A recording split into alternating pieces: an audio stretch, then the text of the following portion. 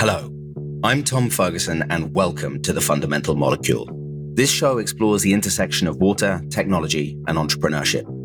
Each week, I interview innovators, experts, entrepreneurs, and investors in the world of water, helping us understand where this trillion-dollar industry is headed.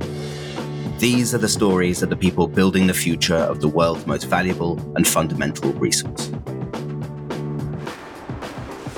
Disclaimer. Tom Ferguson is the managing partner of Virgin Island Ventures. All opinions expressed by Tom and podcast guests are solely their own opinions and do not reflect the opinions of Virgin Island Ventures. This podcast is for informational purposes only and should not be viewed as investment advice or relied upon as a basis for investment decisions. Persistence is an underrated quality of the best entrepreneurs. VCs never think they underrate it, but they do. The public only ever sees the glory and fireworks when an entrepreneurial story works, but it's the application, the effort, the persistence that lies behind every great outcome that is that outcome primary determinant. Matt Swindle, the CEO and co-founder of NLine Energy, has it in spades. Not only did he attain the rank of colonel in the Marine Corps, a rank he retains in the reserves, he and his team are building a potentially enormous company, quietly and methodically. NLine Energy has the potential to turn every sizable boiler in the world into a power plant. Don't worry, he will explain. While another vertical of the business is the best small hydro remediation assessment and upgrade team in the country, if not the world. It's a super business. The return for the customers is enormous, their moat is physics, the tailwinds are global and intense, and it's such a pleasure to learn from Matt as he puts one foot in front of the other. Matt, thank you so much for joining us. How's everything going? Swimmingly well. And I'm glad to be invited here and spend a little time with you, Tom. Excellent. Well, we really, really appreciate it. So as with all of our episodes, we are going to start with a little bit of context on you. So why don't you just take a few minutes to walk us through the arc of your career so far so we understand who Matt Swindle is and what he's done. Well, I started growing up as a native of the Washington, D.C. area, went off to college and decided that a career in the Marine Corps to start post-college was something that I wanted to do.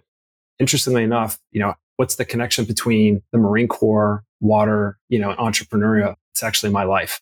And there's actually a couple other people that are like that. I'm not a one of one. But in the Marine Corps, I got exposed to a lot of diverse thoughts. You got to think on your feet. You got to constantly be innovating because, as we say, the enemy gets a vote. You got to be out in front of them all the time. I was fortunate enough that I've been part of 5 different startups within the Marine Corps that I either co-founded or founded within the Department of Defense. That kind of got me to supportive mentors, vision statements, putting really good, fast-moving teams together with impact metrics, because everything in the Marine Corps is, what have you done for me today? And that's what they really care about. I decided that getting shot at and getting blown up was not what I wanted as a long-term career. So I got out of the Marine Corps in 2007. Thanks to a dear family friend, he said, why don't you come look at the alternative energy space? One, I knew nothing of the alternative energy space, but being a mission-driven dude, I said, okay, I'll go interview. And lo and behold, I went to work for a company called NLine, and they did something called demand response. And basically, when the grid is stressed, rather than turn on a peaking gas power plant that just sits idle 364 days of the year, they went out and signed up a whole bunch of commercial industrial customers that when the grid was about to fail, so preceding a brownout or blackout, they would reduce their electric demand. And all that got bid into a system, except there was no carbon emissions. It was completely virtual, saved the world. I started working with water utilities in California and starting to learn. This is circa 2007, 2008. That led me into the water industry and learning some of their problems. And from there, spawned the company that I'm with right now. It's called NLine Energy. We recover wasted energy from man-made processes, initially focused on small hydropower. And that's where you and I met through the Imagine H2O competition circa 2015, 2016. And then most recently in the last 5 years, spinning off into thermal energy recovery. I guess the interesting piece on me is that I would say that I've been fortunate enough to start 7 different entities. And I was with Enernoc pre-IPO through post-IPO. So got to see it. The biggest defining factor for me were where innovative organizations, whether big or small, what were their successes and failures through that, having been at this for about 25 years. That's me in a nutshell. I live here with my wife and son in Swarthmore, Pennsylvania, where I'm calling you from right now. Well, they work very hard, I hear. They do. The old Swarthmore College work ethic. Even I, from not of this parish, have heard about that. That's absolutely fantastic. Really, really, really, really helpful. Just immediately, what do you think the biggest difference between your first and seventh entrepreneurial endeavor was? The first one, I had no idea what entrepreneurism or innovation meant. You just went and did what you thought was the right thing. So for me, it was, well, I've got to make this inefficient process more efficient. I've got to decrease the workload for, let's just say, this platoon that's out there. I need to shortcut the system and find a better way to fund something internal to the DoD. Now I'm fast forwarding to my seventh, and what I'm finding is the commonality is actually people. It is gaining trust. It is understanding what makes certain people tick and drive, and then creating certain motivators for them to execute on a vision or overcome whatever obstacle. And that could be an employee, that could be an investor, that could be a client. That's the common thread that I didn't realize on number one is that innovation and entrepreneurialism is 100% a people business. If you go into that with a talent management mindset from the onset, you'll be wildly successful. And I did not do that for startups 1 through 6. Do you think there was a limit to the degree to which that is important? And the reason I ask is that often I see people respecting that idea up to a point and then kind of getting impatient and then being like, they'll do. And usually downstream of that is like quite a lot of trickiness. We've seen amazing work by you and Shane from Green and various others who have just stayed locked on the problem of finding the right person until they find the right person and not a moment before. Do you have any reflections on just how important that is for the entrepreneurial journey? You're triggering a lot of thoughts for me. One that comes to mind is that setting a right culture, written out, what do you want the culture of your company, your unit, your household to even be? And what does that look like? I'll give you an example. It's like, we want someone that, let's just use NLine as an example, that will pick up the ball and run with it, even if it's not their job. We want someone that plays by adult rules. And we're a virtual company, and I can talk about that as well. We have been for 14 years. We were not a COVID anomaly. We also want someone that, hey, it's the standard. Am I going to go hang out with this person outside of work? Can I go on a 2-day camping trip with them, just the two of us? And are we going to get along? And those are the tests and some of the questions we asked in the interviews to make sure that this is a two-way street. They're getting, what we want. They get what they want. I will also say is leading big organizations, and I'm talking 300 to 500 people down to a 10-person company at some point. And this is a lesson that I'm still learning to this day. You just have to trust that your guidance is being followed. And then you jump in and you reinforce the positives and you stamp out the negatives really quickly. And the negatives could be a bad Apple employee that got through the cracks. It could be creating those enduring habits and rituals that keep everyone looking forward and everyone knowing, even in the darkest of times, everyone is pulling the same, or you just might not be able to see it because there's this fog and mist. Could be the fog of war, literally, or it could be that, hey, you're separated by 2,500 miles and you don't see what your counterpart is doing on an everyday basis. It all comes down to building trust is really the biggest thing. And I'm still working on it to this day. Yeah. Well, it's never done, but when you have it, it's so powerful. So NLine Energy, first things first, and it's very embarrassing. I don't know this. Why the name NLine Energy? So go back to 2010. This was about the time that the renewable portfolio standards here in the United States were coming online. You had feed-in tariffs, which are the ways that you can monetize renewable power. The solar market was starting to take off. Wind was closely behind, and we had a whole bunch of mandates in several states, Massachusetts, New York, California, Hawaii. They were like, we're open for business.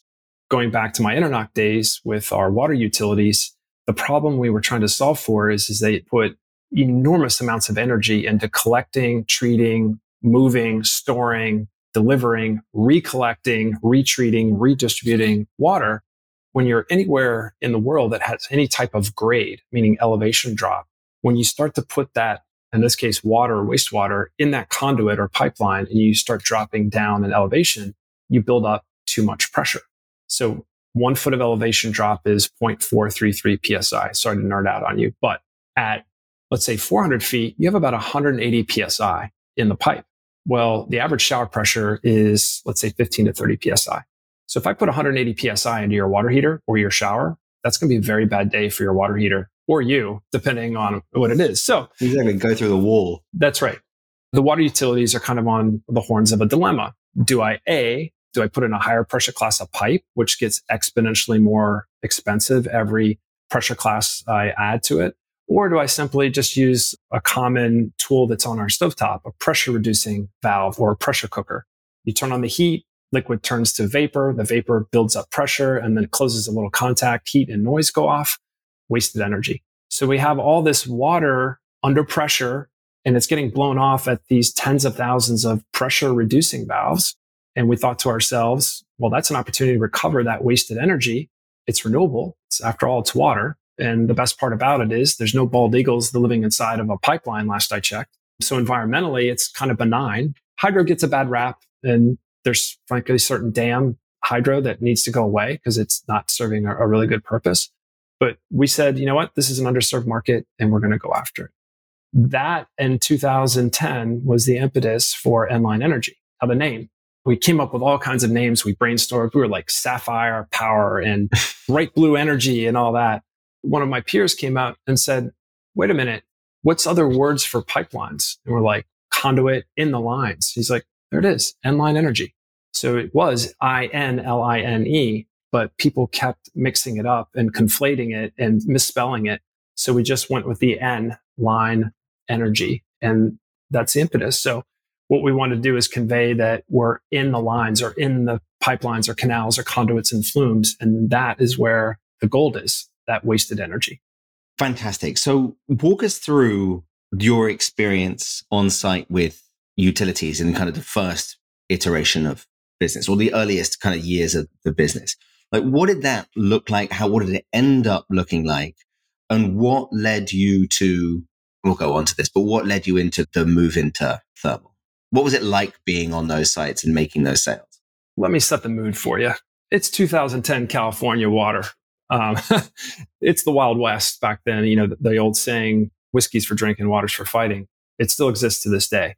So our early advisors said, you know what? There's one conference you got to go to. It's the Association of California Water Agencies, ACWA, Aqua, play on words. Let's call it 450 of the largest water utilities in California. And the people that go there are all their general managers, operations managers, general counsel. So it's the decision makers.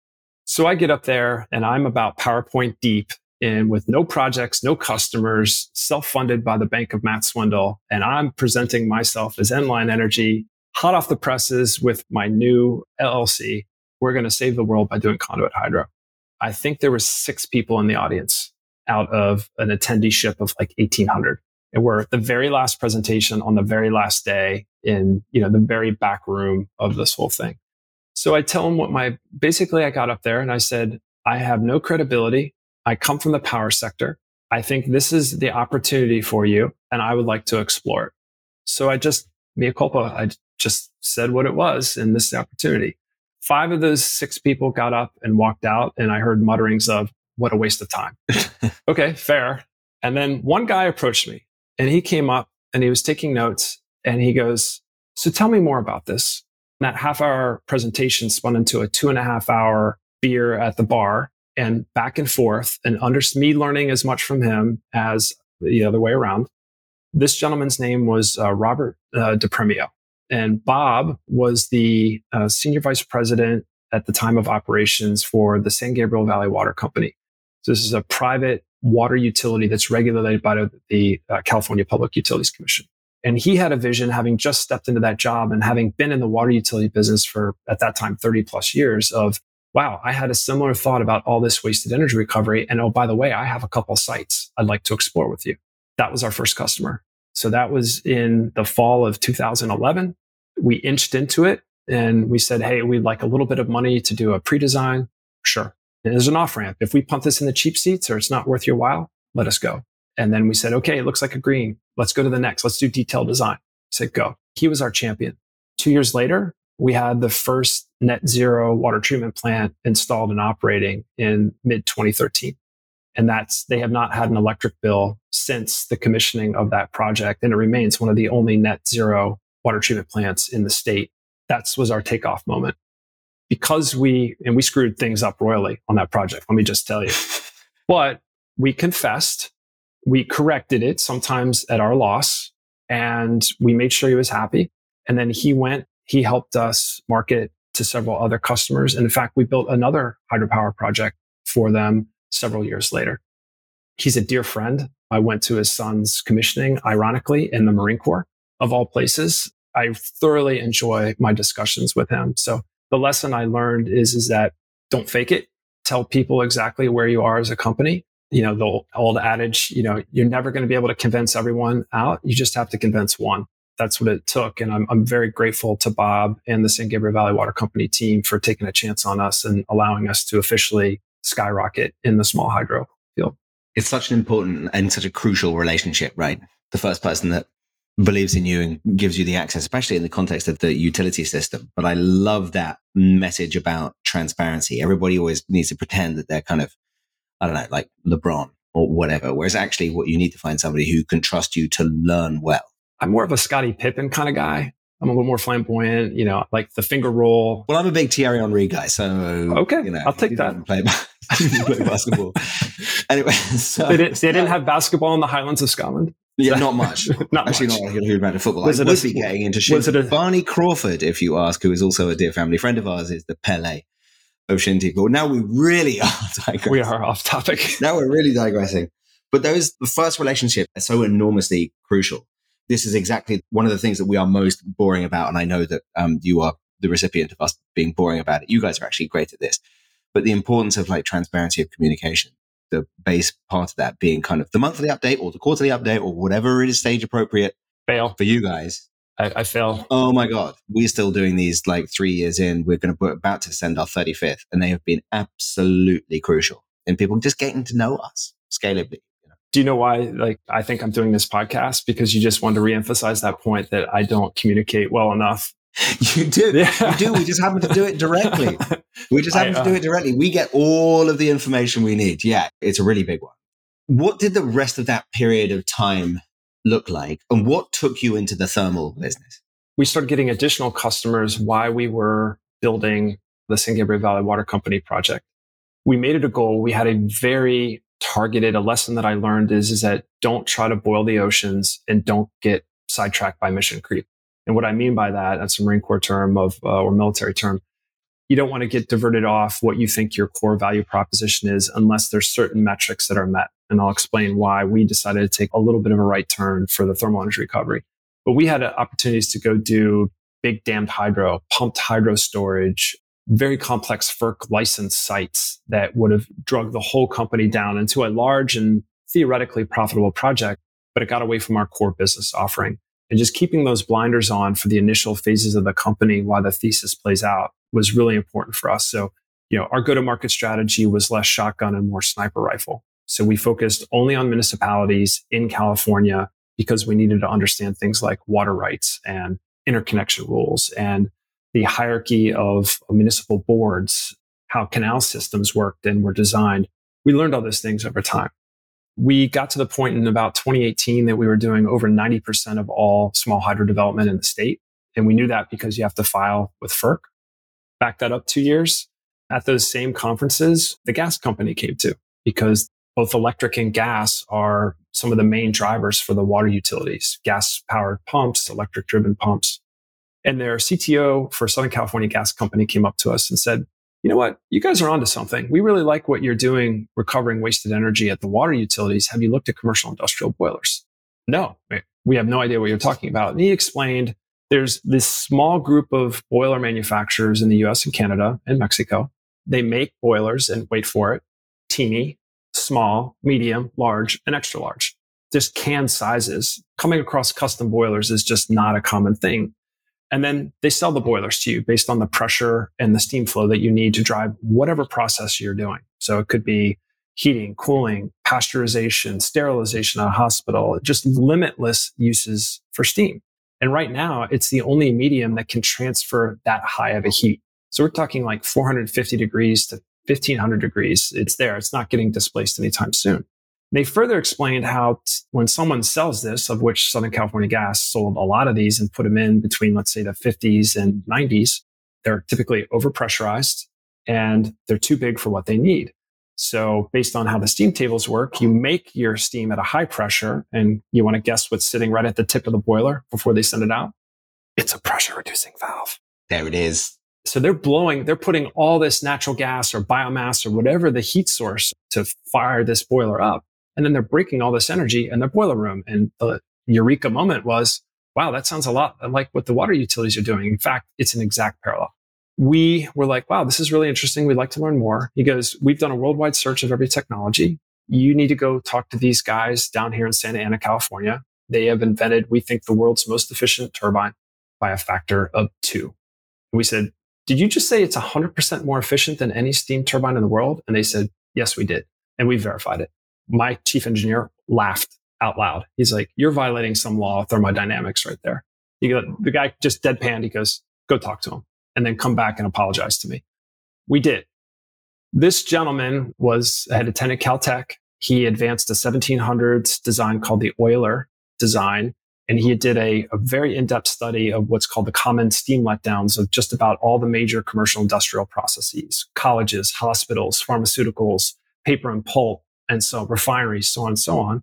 And he found that there was a market that really wasn't being served in about the 275 kilowatt market, so sub 300 kilowatt.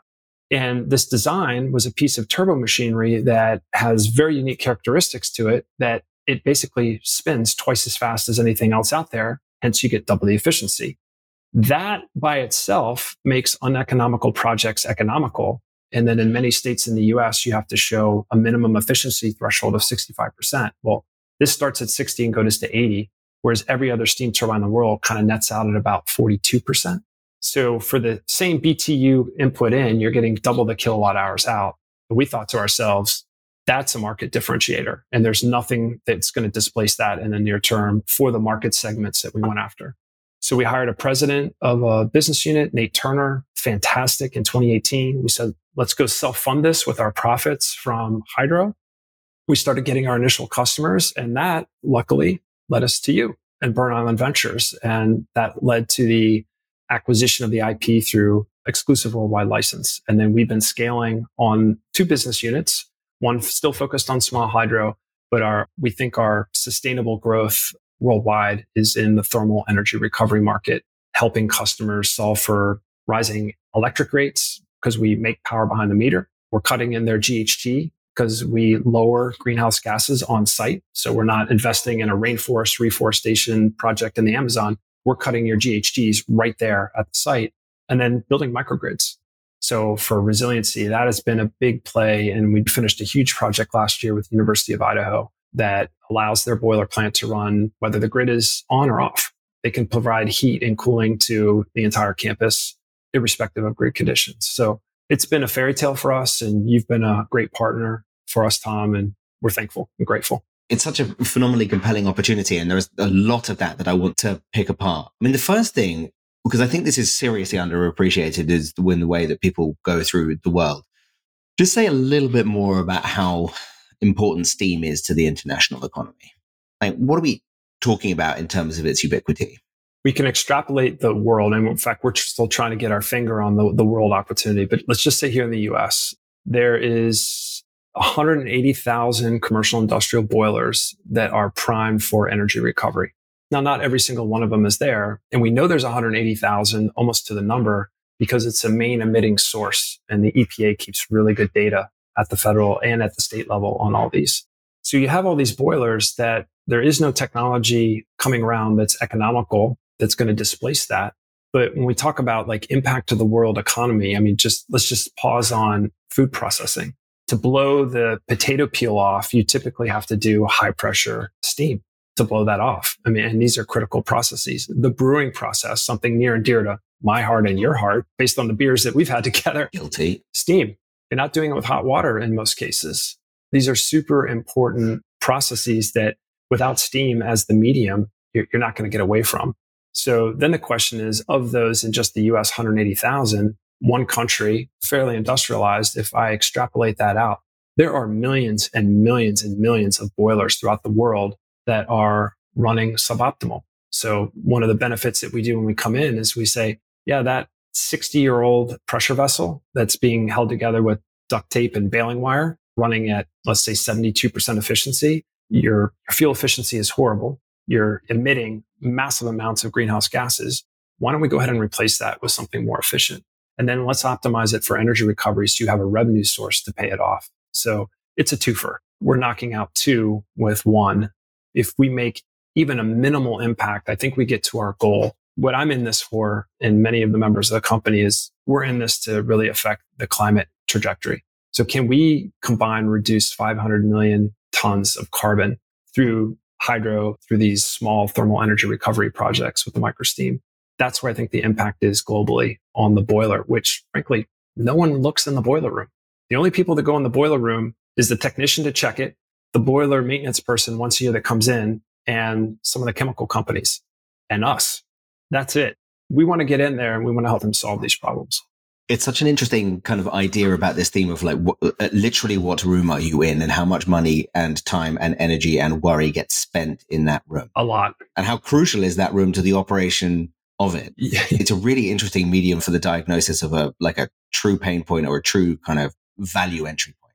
Here's a pain point for you. So after 2008, a lot of the boilers that were end of life, so 30, 40 years, typical lifespan, you could do retubing and things like that.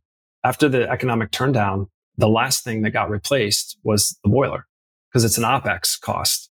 They're literally limping along. And in some cases, let's say you have a mom and pop sawmill that only has one boiler, and that steam that they produce. So in a sawmill, you're shaving lumber, let's say dimensional lumber. You're getting wood chips and sawdust. They scoop it up and they throw it in this biomass boiler. So 100% green. They're using pretty efficiently their waste product, and they make steam.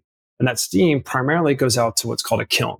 And that kiln dries the wood that they just cut. It cures it based on whether a hardwood or a softwood. And once it's cured, it's ready to go off to market.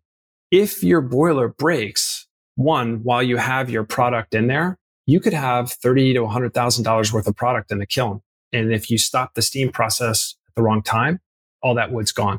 You're going to turn it back into sawdust or sell it as marked down lower grade of wood. If your boiler goes out completely, you're losing hundreds of thousands of dollars a day. There's no redundancy at some of these smaller mills. And with the add on the fluctuation of lumber prices globally with tariffs and things like that, they're looking for anything to give them more resiliency, more reliability, so that they're not threatened with their business operations. Absolutely.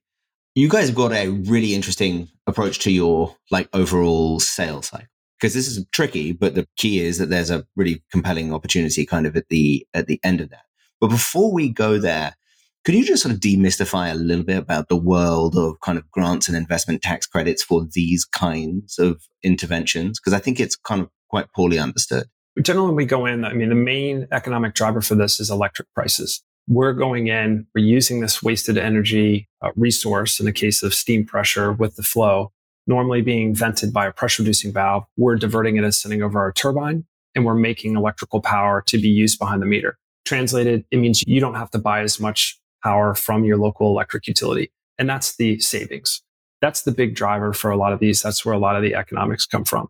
But on top of that, either at called the independent system operator or regional transmission operator, these are the regional grid operators, the state level, or the local electric or gas utility, there is typically a grant or subsidy anywhere from 10 to 70% of the total project cost.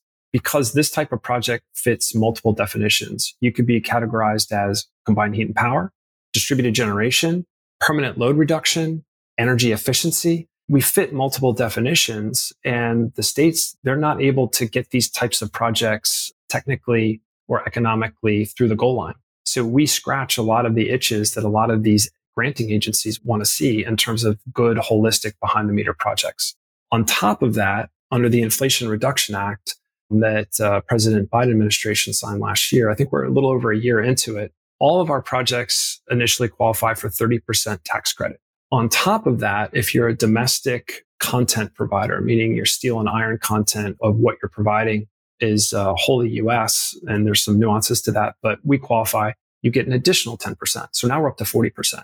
And then on top of that, there's something called an energy communities map. And these are areas that are focused on essentially coal mines, coal divestiture areas, natural gas power plants, and then the supply chains that get them out. Those areas qualify for an additional 10%. So you can get up to 50% tax credit if you are a taxable entity. If you're a nonprofit, there's a concept called the direct payment option. What that means is that you get a check in lieu of a tax credit. So if I'm a hospital that happens to be operate as a nonprofit, and I would not get any tax treatment or have to enter a very complex deal under some type of sale leaseback arrangement with a third party, I just get a check after my project is done. And that encouraged more adoption of these renewable and clean energy technologies. The net result is that we've had customers down to a 0-year payback, and the average is about 1.8 years. These are highly incentivized projects, and that's probably going to extend all the way to 2033, based when we transition over to the new version of the investment tax credit, January 1st, 2025.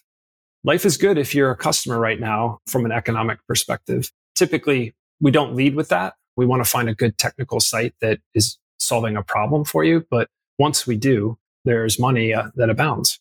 Yeah, it's pretty spectacular for a kind of an average selling price of yours to be talking about those kind of payback numbers, especially for anybody who spent time around normal IRR thresholds. Around municipalities, yes. Yes, yeah, exactly. I want to take you back to your kind of overall thesis of company building. You mentioned just very briefly that you finance the thermal unit out of the profits of the initial core hydro business. But one of the things that defines you guys as a team, one of the things that I was most attractive to is your overall attitude to unit economics, but the defensiveness of your financial management. How have you thought about the financial side of building your business? Well, I think this is also a good time to disclose that the co-founder of the company is also my stepbrother, Gene. We'll get onto that. But I think there's a nice parlay into how we think. When we initially started the company, our initial idea is we were not going to raise any capital. We were going to finance this out of our personal bank accounts. And frankly, after a while, when we needed to bring on people, when we were signing contracts and customers relying on us, there just wasn't enough money there. We did a friends and family angel round that converted into what we would call our Series A for the hydro. That initial group of investors were absolutely phenomenal. They were supportive. They were trying to do what they could do to push the ball forward. Back to my stepbrother, Gene. We are diametrically opposed in terms of personality. I'm the up and out, salesy, I want to go spend money and boil the oceans. And since he's not on this podcast, he's the curmudgeonly, gnomish guy who holds on to all the money in the mines of Moria and slaps your hand as it comes down. I'm going to hear about this at a family dinner. But it's because of the way that he views the world, his deep understanding of finance and how business works, coming from the public M&A market where he led that for a publicly traded company. He saw the demise of many small businesses, and he was the defender of the realm. So the lesson that we learned is that don't hire like-minded people. It's okay to have adversity. And we certainly locked up multiple times where, we had to have a couple come to Jesus's along the way. And we came out, we're still here 14 years later. And a lot of our peers are not. And it's because of the judiciousness of not just how we managed our cash flow, but also how we approached funding. We did it as a last resort. I'd say if anything, we were a little too stingy. We probably should have raised a little bit more money earlier on to give us more. I'd say we expended a lot of staff calories, like biting our fingernails at some point based on wild cash flow fluctuations. Sure. Customers don't want to pay us on time. I don't know if your listeners know that's a thing. Who knew? But we have to pay our subcontractors and everybody else on time. Otherwise, we lose business. So I would say Gene and I have a really good relationship. And it's that yin and yang, black and white, me good, him bad moment that really makes things go round. No, it's spectacularly effective. It's one of the best things about it, because the other thing is that you just have your future in your own hands. Nobody can tell you that you're not allowed to do this anymore, because you don't have this kind of like line plunging towards zero that you desperately have to go and like convince other people to. I mean, going through the round that you're going through at the moment, it's not completely on your terms. You're not going to be able to get Stripe's valuation or whatever, but like, it's pretty handy when you go into those negotiations. Is there anything you want to say, about that side of things as you go into specifically the kind of the financing world, knowing that you have quite a lot of the leverage as you're discussing with potential capital providers? For us, I mean, having gone and tried to done the traditional venture route out of the gate, I will say enormous time suck.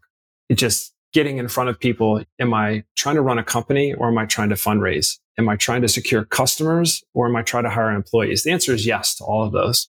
And what we found is that one of the main deterrents of us going back to raise capital was the perceived amount of time that it would take. And having done this 2 times, we were very fortunate to find you and your belief in us. But now we're ready to go scale this model because it is scalable. So starting late last year, all the way up to the present day here in early September, being very selective and targeted about who we went and talked to, and frankly, being very upfront is that here's what we'd like. This is our plan. Does this fit your investment thesis, Mr. or Mrs. Family Trust, venture capitalist, private equity, whoever it might be? And if it doesn't, please give us a quick no. And that change of how things really preserved a lot of the time so that we could go back and do the things that actually make us and our investors and our clients happy is putting these projects in on time and on budget. Pretty confident based on how things are going that we will close our round here relatively shortly and be able to smartly scale over the next 5 years that will start to hit some pretty impressive metrics. I agree with you. In between where you are now and where you want to get to is the navigation of, these are big capital projects. It just kind of takes time. Talk to us about how you're managing the sales cycle and how you would advise other people who, between them and their dreams, is just an ability to kind of manage the decision process of people who, for whatever reason, take some time to make decisions. But once they do, there's something awesome at the end of it. How do you manage that process? I will tell you, having been in sales for even back in my Marine Corps times, I had to sell people in my vision for some of those initial startups. I think expectation setting, both with your customer and internally, is probably the biggest thing, and asking really hard questions up front. So I'll have a third lesson here, but both hydro and our thermal energy recovery are incredibly long sales cycles. They're very complex sales. This is not a point of service. I download an app off the app store or I go buy an iPhone and I port all my stuff over. 20 minutes later, I'm walking out, high-fiving. Wow, that was super easy. This is not easy. It is very complex work. You're talking about thermodynamics, you're talking about electrical engineering, you're talking about interconnections in a semi-regulated area. So our typical development timeline on a project is about a little over a year. We're trying to move that back with certain improvements that we're making to our process. The point being, when we talk to a customer for the first time in sales, what we're trying to do is, one, define qualification. And qualification is not just, is my product good and a technical fit? There's more that goes to it. And we've learned that. Is this a good operational customer? Meaning, is it a mom and pop that's just hanging on and they might not be in business in a year? That should be a key indicator. What does the facility look like? How do the employees address you? There's certain cultural things that they want.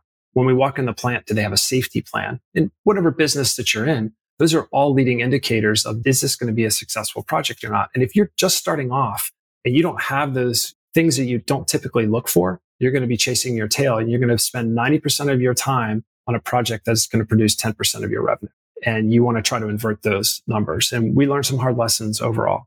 The second thing is, when we do technically qualify it, what the additional questions are that most people don't feel comfortable asking.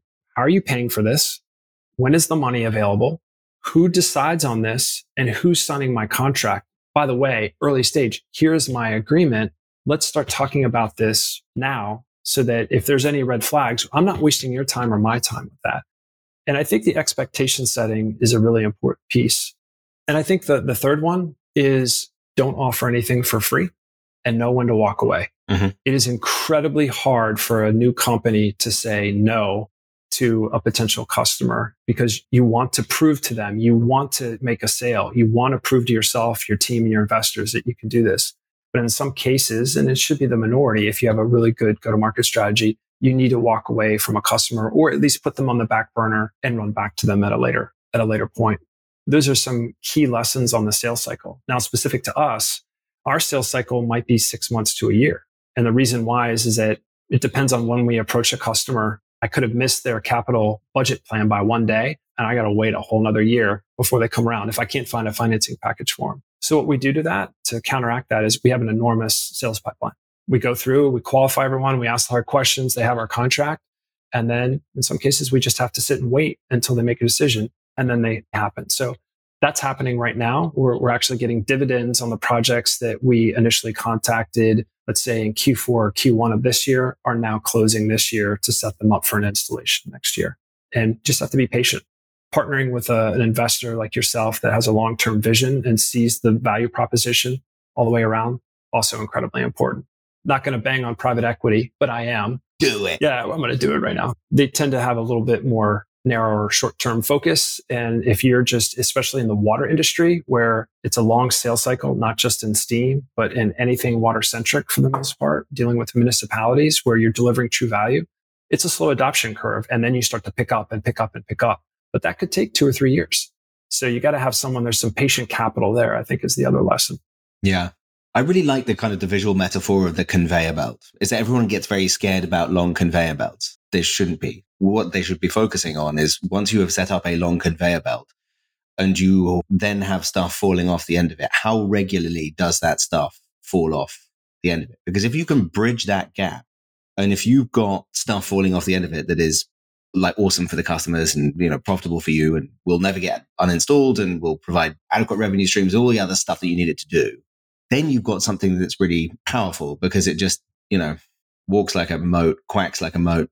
This is something tough to set up. And once you have it, it's really quite defensible, even just for the patients. How else do you think about your moat as a business? How do you think about your kind of competitive positioning? Other than the IP itself. Yeah. So physics. Physics helps. That's on our side. It's tilting the scales in our favor. I would say that we got punched in the face so many times in hydro. Typical hydro development timeline is like 2.5 to 3 years on a project that has environmentally and regulatory benign.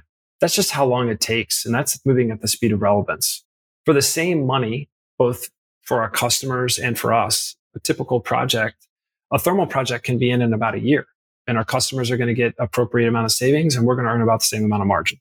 So we focus on that.